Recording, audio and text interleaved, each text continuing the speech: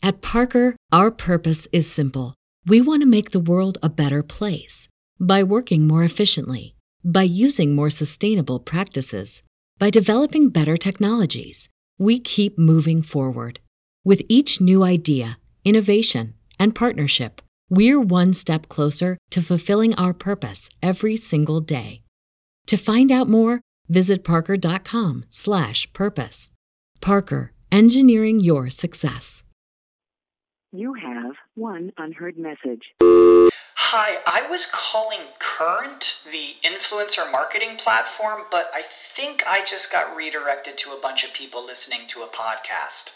Well, anyways, I was calling Current because I was told they could help get my brand set up on TikTok Shop and even build out an affiliate program of content creators promoting my brand.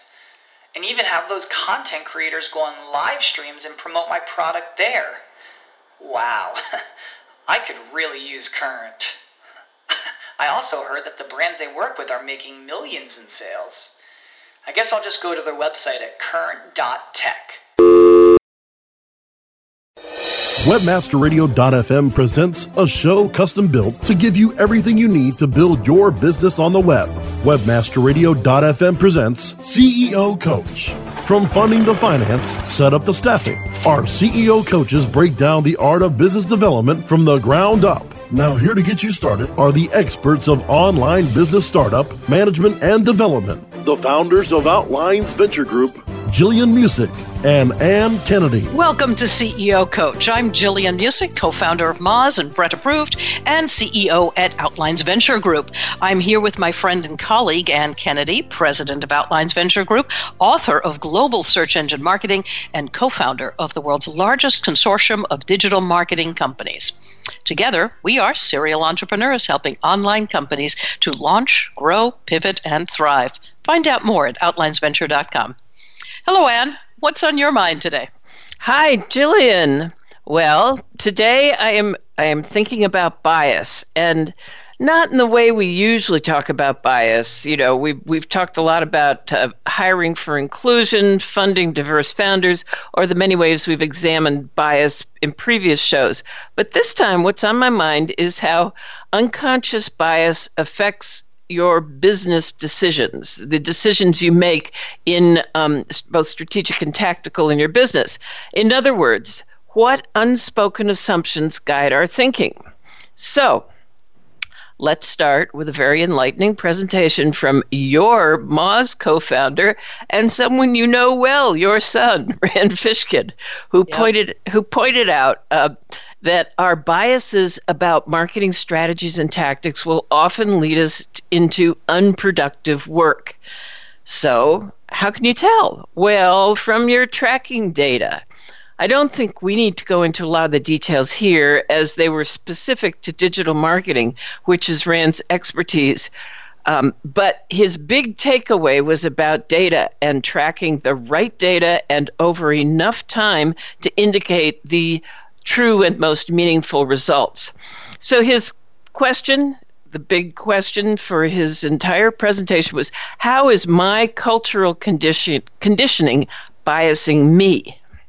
Well, let's take a look at this definition of bias first, and then we'll dig in. Oh, right. Great idea. Like so many labels, bias has earned a negative aspect. In fact, bias is neutral. Allison Park, who's a partner at Blink, who are diversity consultants in the Bay Area, defines bias as a human inclination about what or who is normal or right based on innate hardwiring or personal experience or cultural norms and experience that we can choose how we act on if we are aware of it. In other words, we all have it. It's what we do with it that counts.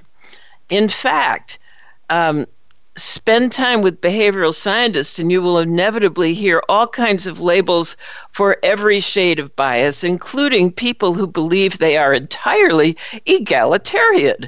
That last group, by the way, are referred to as aversive discriminators. So there's your your $5 word for the day. So the first factor, hardwiring, means we come by our biases naturally. Babies as young as 3 months old display a bias for attractive faces at 3 months. So that's, 90 days that they've been people. So let's let everyone off the hook here and admit that we are all born with some kind of bias. Incidentally, the neuroscience behind this informs that we are further hardwired to find those who look like us attractive.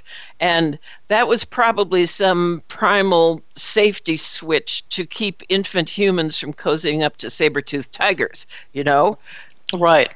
Right. So yeah, it's very vestigial. Yeah. Yeah. So all well and good. I want to come back to innate biases later in the show if we have time, but right now let's turn to learned biases and how they affect business decision making. Rand talks about bias causing us to value easily measurable marketing tactics over those that where the benefits aren't quite so obvious. I keep wondering, is that just another way of saying that CMOs are lazy? I think not in the end, but we can get into that in a moment. Yeah. Seriously, the results such as brand lift take longer to surface, but offer to the ones that deliver lasting value, which we can see if we take the time to look and see beyond the veils of our biases. So, what other ways can personal bias lead to suboptimal decisions? How about in funding our startups?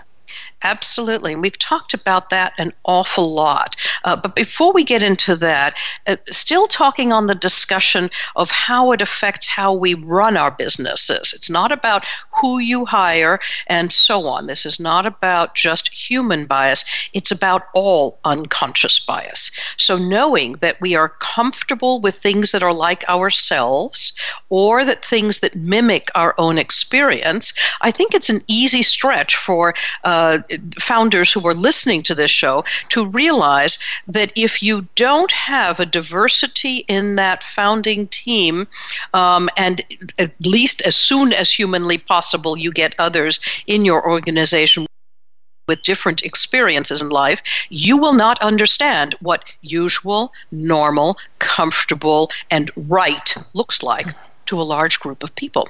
Right? Remember, we keep saying, quoting Janice Mashallah, who said, "I invest in companies with diversity in the founding team because it's a proxy for them to being willing to listen to and to act on diverse ideas."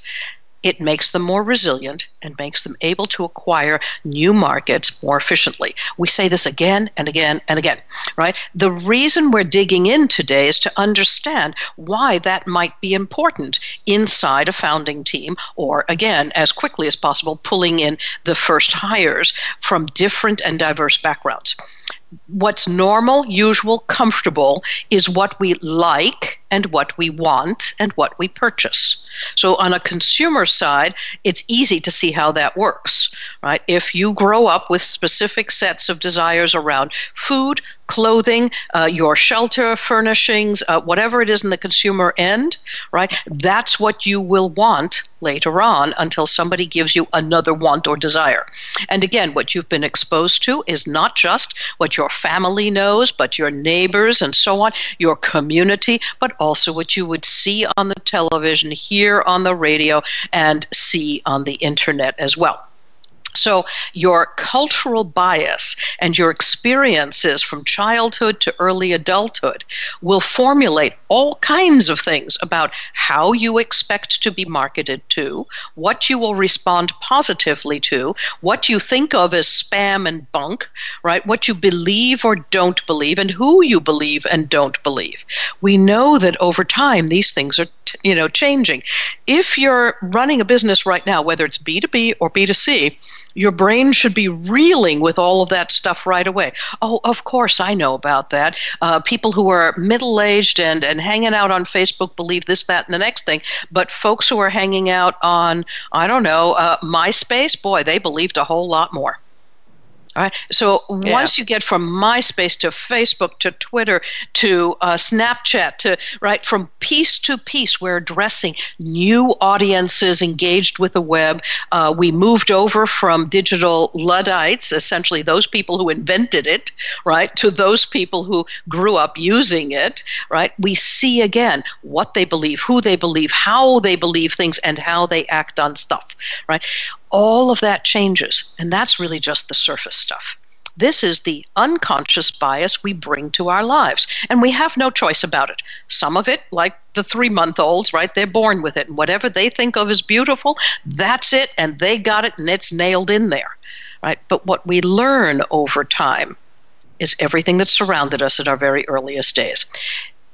One of the things that's fascinating is that sanity, and healthy children, and things like that, emotionally healthy children, not just adults, but kids, really has a lot to do with expectation.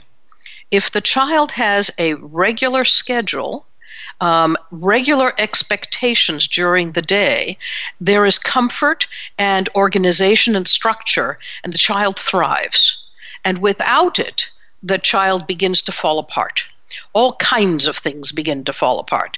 Their ability to learn, to communicate, to emotionally engage with others, either peers or parents or anybody else, and so on.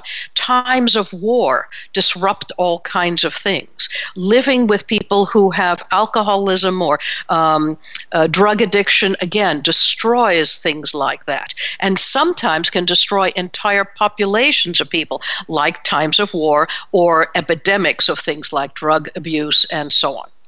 So we know those things exist, and this constant comfort of the regularity of your day means that you have a basis for what you expect to happen and how you expect it to happen.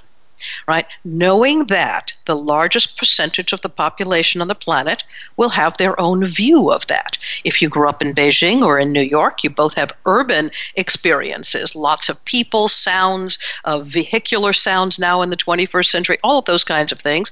And if you grew up out in the sticks of, who knows, Wyoming, you didn't. So what's normal is very different to that child. Disrupting it one way or another is a change, and they must become accustomed to it. We as adults don't grow out of it. That's the killer piece. And on that killer piece, we have to take a break for our sponsors. This is CEO Coach, and we'll be back with more about how bias affects your business decisions, and in just a few minutes. More on how to get your business on the web with CEO Coach after this. Catholic Charities is committed to providing life's basic needs. We thank you for bringing us all here today, letting these people understand how Catholic Charities runs and how important these people are.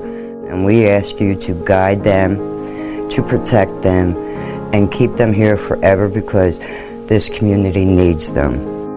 Visit www.catholiccharitiesusa.org to learn more. Hello, I'm Hector Elizondo, and I want to talk to you about getting older. My body hurts, my joints ache, and sometimes I forget. I forget that doing all your own scenes for a movie isn't always the best decision, especially when you're galloping high speed on a horse named Archibello. So yes, my body hurts, but it's not because of my age. It's because I'm living my life. Don't let life pass you by. Take care of your brain health. It may just help you stay on top of your game.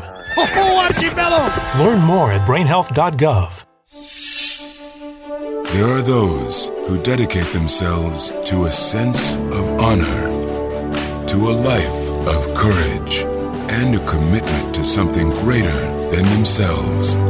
They have always defended this nation and each other. They still do. The few, the proud, the Marines.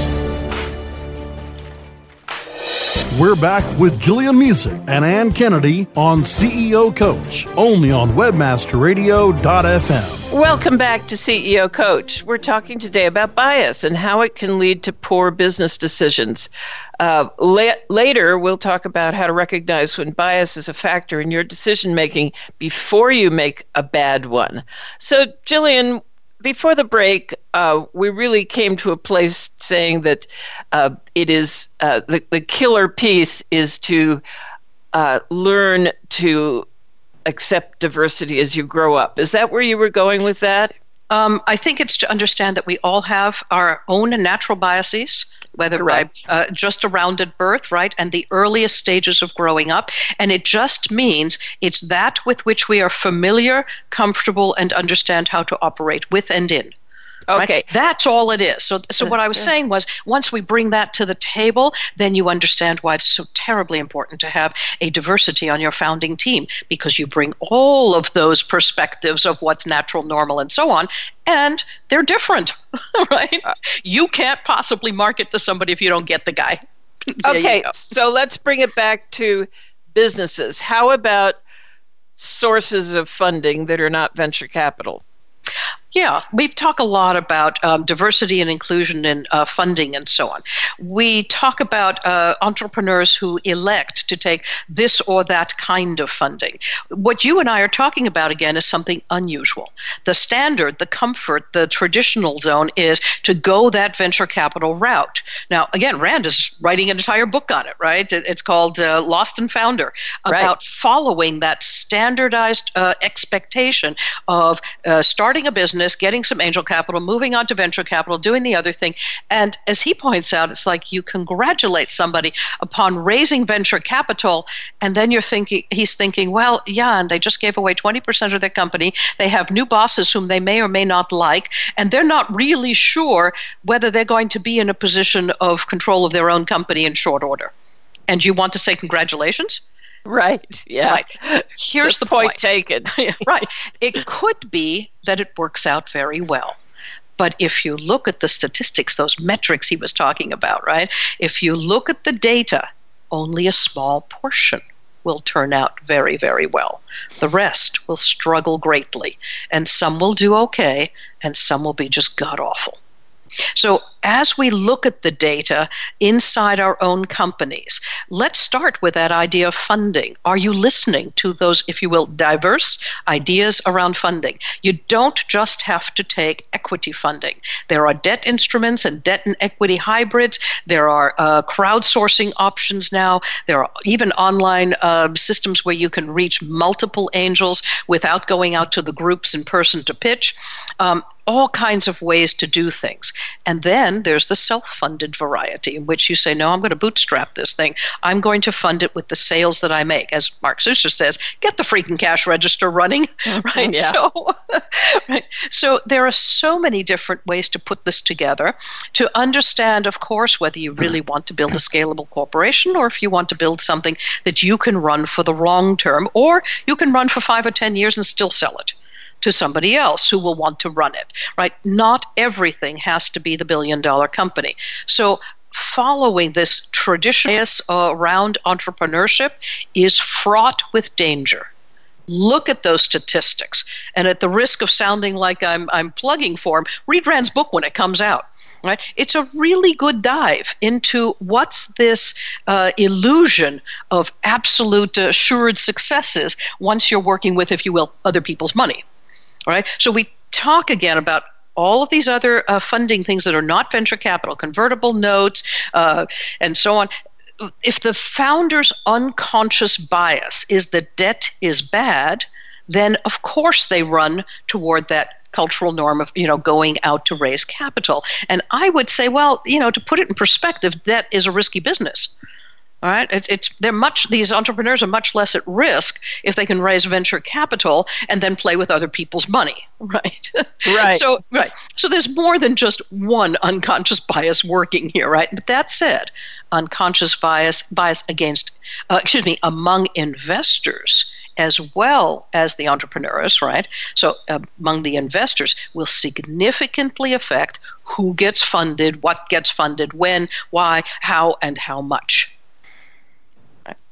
So we all know the high level stuff, right? That's, what successful entrepreneurs look like. They're tall, slender, white, male, youthful. They speak American English, and, they're off to the races. And there are very few other profiles that match that. Oh, and by the way, they graduated from either Harvard or Stanford. Yep. And they live in New York or Silicon Valley, maybe Boston. Maybe Boston, right. There you go. Right, exactly. So now, again, it's not 100%, but those that are not in that group, they would be the exception to prove the rule routine, right? It's so significantly weighted to that you can see that, if you will, what should be conscious bias by now, not just unconscious bias. These are white males from that background funding white males from that background. They're comfortable with each other. And the VCs have no trouble saying this. If you ask many VCs, they say, I'm looking for folks like myself. Yep. Wow. Right. Solving problems we understand. That's not right. You and me, but we understand. That's correct. Yeah. Right. Venture capitalists say, solving problems I understand. And again, it's fine to do so. It just means that this group will fund this stuff. So we'd better get other groups to fund other stuff, right? Solving other people's problems, solving global problems that affect a wide variety of humans. So as we look at the whole playing field here, what we want to say is unconscious bias, even when made conscious, still affects our decision making. Now, and how can we reduce that predilection to making bad business decisions? I know one of it is about looking at the data, and what is it about looking at that data that we can do to change how we're going to make our decisions? The short answer about how to not make bad decisions in your company based on your own unconscious bias, even if you've made it conscious, right, is to take a look at data in a longer term. For example, in marketing, it's very easy to spin a wheel for a little bit and say, oh, that's not working. It's insufficient amounts of ROI. I haven't reached the return on investment in the period of time that I decided immediately. Rather than doing things on quarterly ROIs or even semi-annual ROIs, I encourage every entrepreneur, even at the earliest stage, to look at much longer-term ROIs. If you're moving in the right direction, however slowly, you can certainly spin some other plates to see if you'll get to your goals faster, but do not turn off those kinds of efforts. Generally, it's things like content marketing, developing yourself as an expertise, setting your company up as an authority in a field. These things are not made in quarters and half years. These things are made over many years' time. Start early. Keep it up. Don't flag on it, even though it doesn't look like it's bringing you a solid ROI. Right. I would say as well, going to conferences in your field, becoming known, right? You'll come back and say, well, I didn't close a deal. That's insufficient. Look more broadly at your data. What did you accomplish? What relationships did you begin, not establish? What did you begin? And how will you leverage them now? So again, look more deeply, look more broadly, and look longer term. Now, as we look at things like unconscious bias among funding, among partnering, and so on, there still is that gender-based bias that we've been talking about a lot. So, and as we take a look at that, I think you've got some interesting pieces that you've recently read about gender bias and examining that and how to manage it in the business. I certainly do. And when we come back from our break, that is exactly what we're going to talk about. We're going to examine a new perspective on bias towards women and what to do about it. So this is CEO Coach. After the break, we will talk more about bias and business decisions, and we'll be right back. More on how to get your business on the web with CEO Coach after this. There are over 70 million active podcast listeners in the U.S. Webmasterradio.fm reaches them all with the largest global distribution of any online business-to-business podcast network. Through iHeartRadio, iTunes, Stitcher. We can target and place your message in front of those active listeners immediately. Now, your message can be delivered with less commitment and investment on over 20 hours of weekly original content hosted by the most respected names in digital marketing. Email sales@webmasterradio.fm today and get your message delivered now. Do you look at the task of ranking your site at the top of the search engines like you would climbing the top of Mount Everest? It doesn't have to be. TopSEOs.com knows how hard that climb can be, and they can make top ranking a reality. Top SEOs sends you to only the right search vendors and agencies that they know will work for you. Since 2002, TopSEOs.com has reviewed and researched the best search engine marketing agencies and solutions providers. Don't risk the cost of falling off the proverbial peak of search rankings. Let Top SEOs give you peace of mind. TopSEOs.com, the independent authority on search vendors. Are you looking for the best in WordPress speed, security, and scalability? WP Engine is a digital experience platform for WordPress, powering digital experiences for large brands around the world. With easy-to-use site management tools and powerful do-it-your-way development features, WP Engine gives you the flexibility to build it your way. Improve your SEO and conversion rates with a faster site on WP Engine. Learn more on WPEngine.com. We're back with Jillian Music and Ann Kennedy on CEO Coach, only on webmasterradio.fm. Welcome back to CEO Coach. This is Jillian Music with Ann Kennedy. So Ann, tell us, before we end this show, what is this examination of the bias towards women that you've been reading about? Okay. Jennifer Palmieri, a name you may remember from the 2016 election, has just written a book based on her experience as communications director for the Democrats candidate, who was the first woman ever nominated by a major party in the U.S. Now, politics is certainly outside the scope of what we do here at CEO Coach, but one learning that Palmieri raised up really caught my eye and made me think of the struggles of women to get their startups funded or to rise to top leadership positions in the corporate world. So, just for a quick set of numbers here, let's remind our listeners that women start 38% of new businesses, but receive less than 2% of venture capital. And in the corporations, women hold only 21% of board seats and only 4% of C-suite jobs. Yeah, sadly true. But what's the election got to do with it? Okay, bear with me here. Palmieri says they ran their candidate as a woman who could play a man's game and bring a woman's sense of duty to it. You know, tough, assertive, unafraid. The usual strengths we associate with maleness in our cultural conditioning. And the light bulb went off. The penny dropped when Palmieri realized doing so erased all the things that women are, the unique attributes that make women effective protectors of future generations of our species. And she says this is because men have defined the arena in their own image. And she wasn't just talking about, she was talking about politics. But this is something I've been pondering, ever since I went into business decades ago, about do we want to be just like men? And I think that women who are attempting to play like men are, by definition, at a disadvantage because doing so creates a subtle, well, maybe not so subtle, disconnect of authenticity. In other words, you can play like a man, but if you're not a man, that's going to be jarring for whoever is observing us, and this will make it's others incongruent. It's not authentic. Yeah, exactly, and this makes others uncomfortable, although they may not even be aware that they are.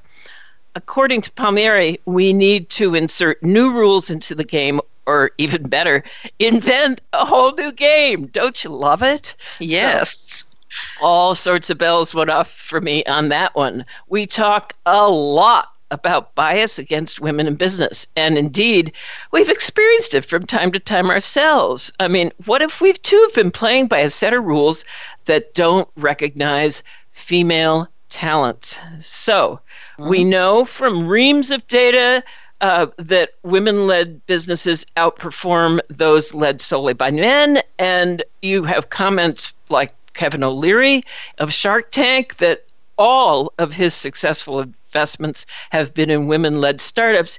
Yet we also know that women pitching VCs get asked preventive questions while their male peers are asked promotional ones. I mean, I could go on and on and on, about this. So what if we women in business are trying to play like men because men made the rules? What would happen if instead we made up our own rules, allowed our female qualities, and I'll start with emotionality for one, to come forth? Are we doing ourselves or anyone else, for that matter, any good when we hide who we are in order to try to win a game that was never designed for us and that we were never expected to succeed at? Lots of questions. I have lots of questions. So, take funding, a startup. Yeah. Right? We know investors tend to support what they understand. You just said so, and what they're then to invest with their friends. And they should. We also know, yes, of course, and we also know that women tend to start businesses to solve problems they have. Yes. See where I'm going with this? Yes, absolutely. Right on target. If a woman launches a product to make some part of women's lives better, it is possible this is a problem that men rarely encounter personally, and this makes it harder to get their attention. That's a practical answer. But consider for a moment that hardwired deep in the male VC psyche is a bias that does not recognize businesswomen as one of their kind. Can you see how that disconnect can lead to the expectation that women will not succeed? As infuriating, as truly infuriating that bias is, it is the one that fuels those preventive questions that women founders get asked in pitches. It is the bias likely behind the boardroom comment that I was blessed with, that my analysis was soft. If you think about it, such a bias is because behind much of the difficulty women have in business, whether in their own startups or large enterprises. And it leads to failed potential for business and outright failed businesses too. Okay, so we have just a few seconds left before we have to shut down our show for today. Tell me, what do we do about this? Well, it's tempting to declare we'll reinvent the game, rewrite the rules, and that's certainly a worthy effort, but it'll take a long time. It's actually really more of an evolution. So the practical solution in the short run is to learn how to recognize bias, whether in business decisions or when it's used against women, and learn from that recognition. And let's talk about that sometime in another show. Absolutely. I think we should have another show around this subject, absolutely, and we'll talk more deeply about the solutions rather than the issue itself, talking through the different parts of business and how you might look at those biases and actually leverage a number of biases among your entire founding team, assuming, of course, that you have a diverse founding team. That's it for this week at CEO Coach. We'd like to thank our producers at Webmaster Radio for their support. You can download these shows at webmasterradio.fm/shows/CEO-coach at iTunes, iHeartRadio, Stitcher, and many other places around the web. You can find links and more on our Facebook page, which is named CEO Coach Podcast. Stop by and hit the like button so we will know you were there, and tell us what you'd like to hear about on CEO Coach. Thanks for joining us. I'm Ann Kennedy with Jillian Music, and you can find out more about how we help companies launch, grow, pivot, and thrive at OutlinesVenture.com. Till next week.